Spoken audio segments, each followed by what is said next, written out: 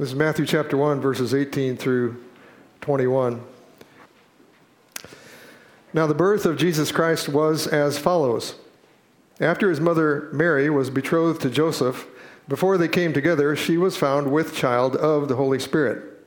Then Joseph, her husband, being a just man, and not wanting to make her a public example, was minded to put her away secretly.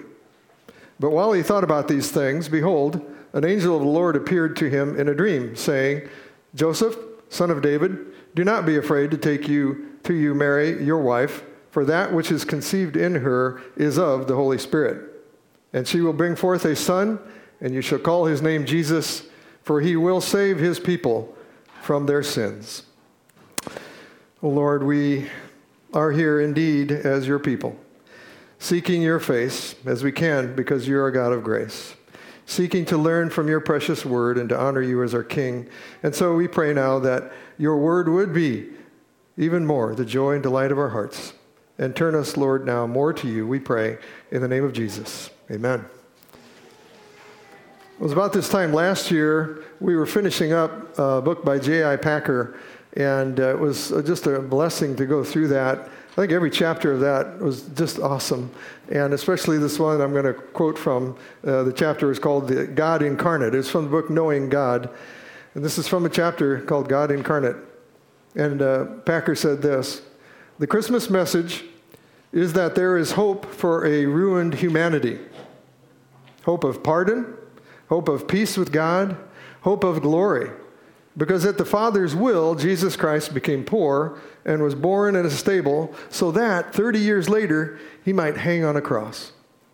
It is the most wonderful message that the world has ever heard or will hear. And we can rejoice today that we're singing about it, we're hearing about it in his word. And we will be saying together the Apostles' Creed. It's on page 9 in your bulletin. We'll be saying that we believe in the first coming of the Lord Jesus Christ, who was conceived by the Holy Spirit, born of the Virgin Mary. That's the way it's phrased in the creed. So, we believe in a divine conception and the birth of a human person at the same time. In the Athanasian Creed, which we don't often quote or even refer to really so much, it says, He, that is Jesus, is God from the essence of the Father, begotten before time, and he is human from the essence of his mother, born in time, completely God, completely human, with a rational soul and human flesh. Praise God. We can't comprehend it, but praise God. When we declare together that we believe in the incarnation of the Son of God, we're saying that we believe in several truths. First of all, that for God, this is not impossible. Nothing is impossible. We may not understand the incarnation, but it is reality, it is truth, it is history. And Packer stated again, he said, the incarnation is in itself an unfathomable mystery, but it makes sense of everything else that the New Testament contains. It is foundational for us. Now, another truth we are affirming is that all prophecy concerning the coming of our Lord in the flesh is true. Isaiah 7:14 is true. The Lord himself will give you a sign. Behold, the virgin shall conceive and bear a son, and shall call his name Emmanuel. Brothers and sisters, all the word is true. And we are affirming that he loves us so much that he would send his son, that he would send us a Savior, that he would send us a perfect mediator who loves us, who's born of a woman, who's made a person like us. And we are affirming clearly truths in this line of the creed, in this one line of the creed, who was conceived by the Holy Spirit, born of the Virgin Mary. First of all, that Jesus is God. He was conceived by the Holy Spirit. He is the Son of God. His divinity was not diminished by his humanity or by his coming in the flesh. And as Packer also wrote, he said, Jesus was now, as a human, not God minus some elements of his deity, but God plus all that he had made his own by taking manhood to himself. And so we'll also be saying this truth in the creed, who was conceived by the Holy Spirit. So Mary was betrothed to Joseph, But before the marriage had been consummated, in verse 18, we read, she was found with child of the Holy Spirit. And then in verse 20, the angel said, for that which is conceived in her is of the Holy Spirit.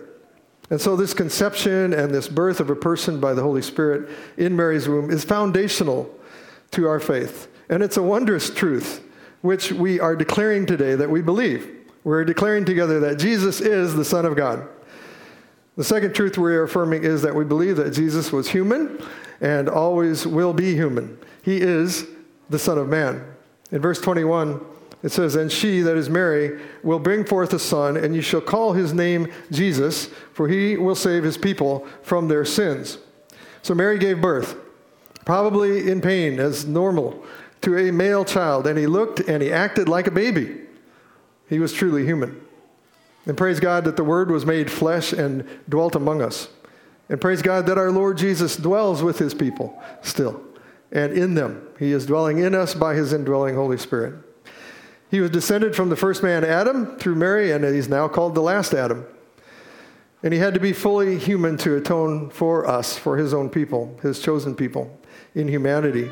Hebrews 2:17 says, in all things, he had to be made like his brethren. And praise God, he is our kinsman redeemer. He became like us physically, and he suffered physically, and he died as our redeemer, and he rose in victory, and he ascended to his Father.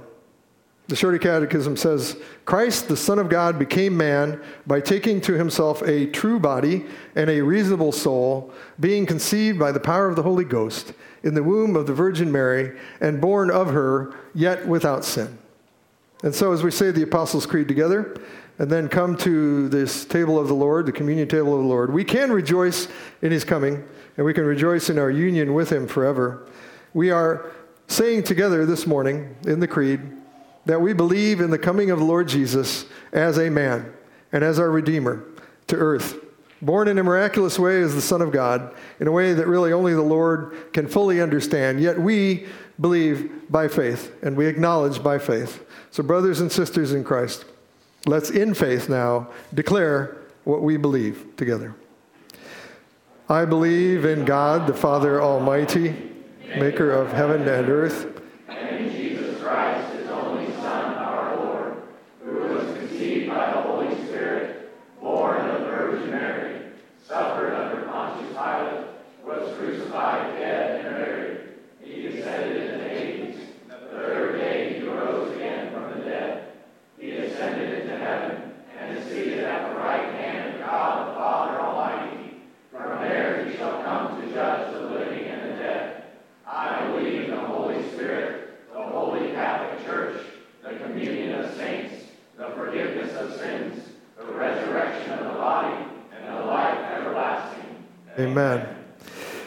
Dear Father, Son, and Holy Spirit, we are in awe of your great love for us and of your great power in sending the Lord Jesus, the Lord of glory, to become a man and to come as our kinsman redeemer. Oh, Lord, glory to God in the highest.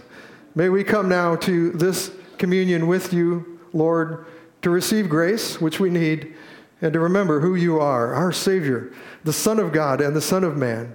And we rejoice in the coming of the King, and we do pray in the name of Jesus Christ our Lord. Amen.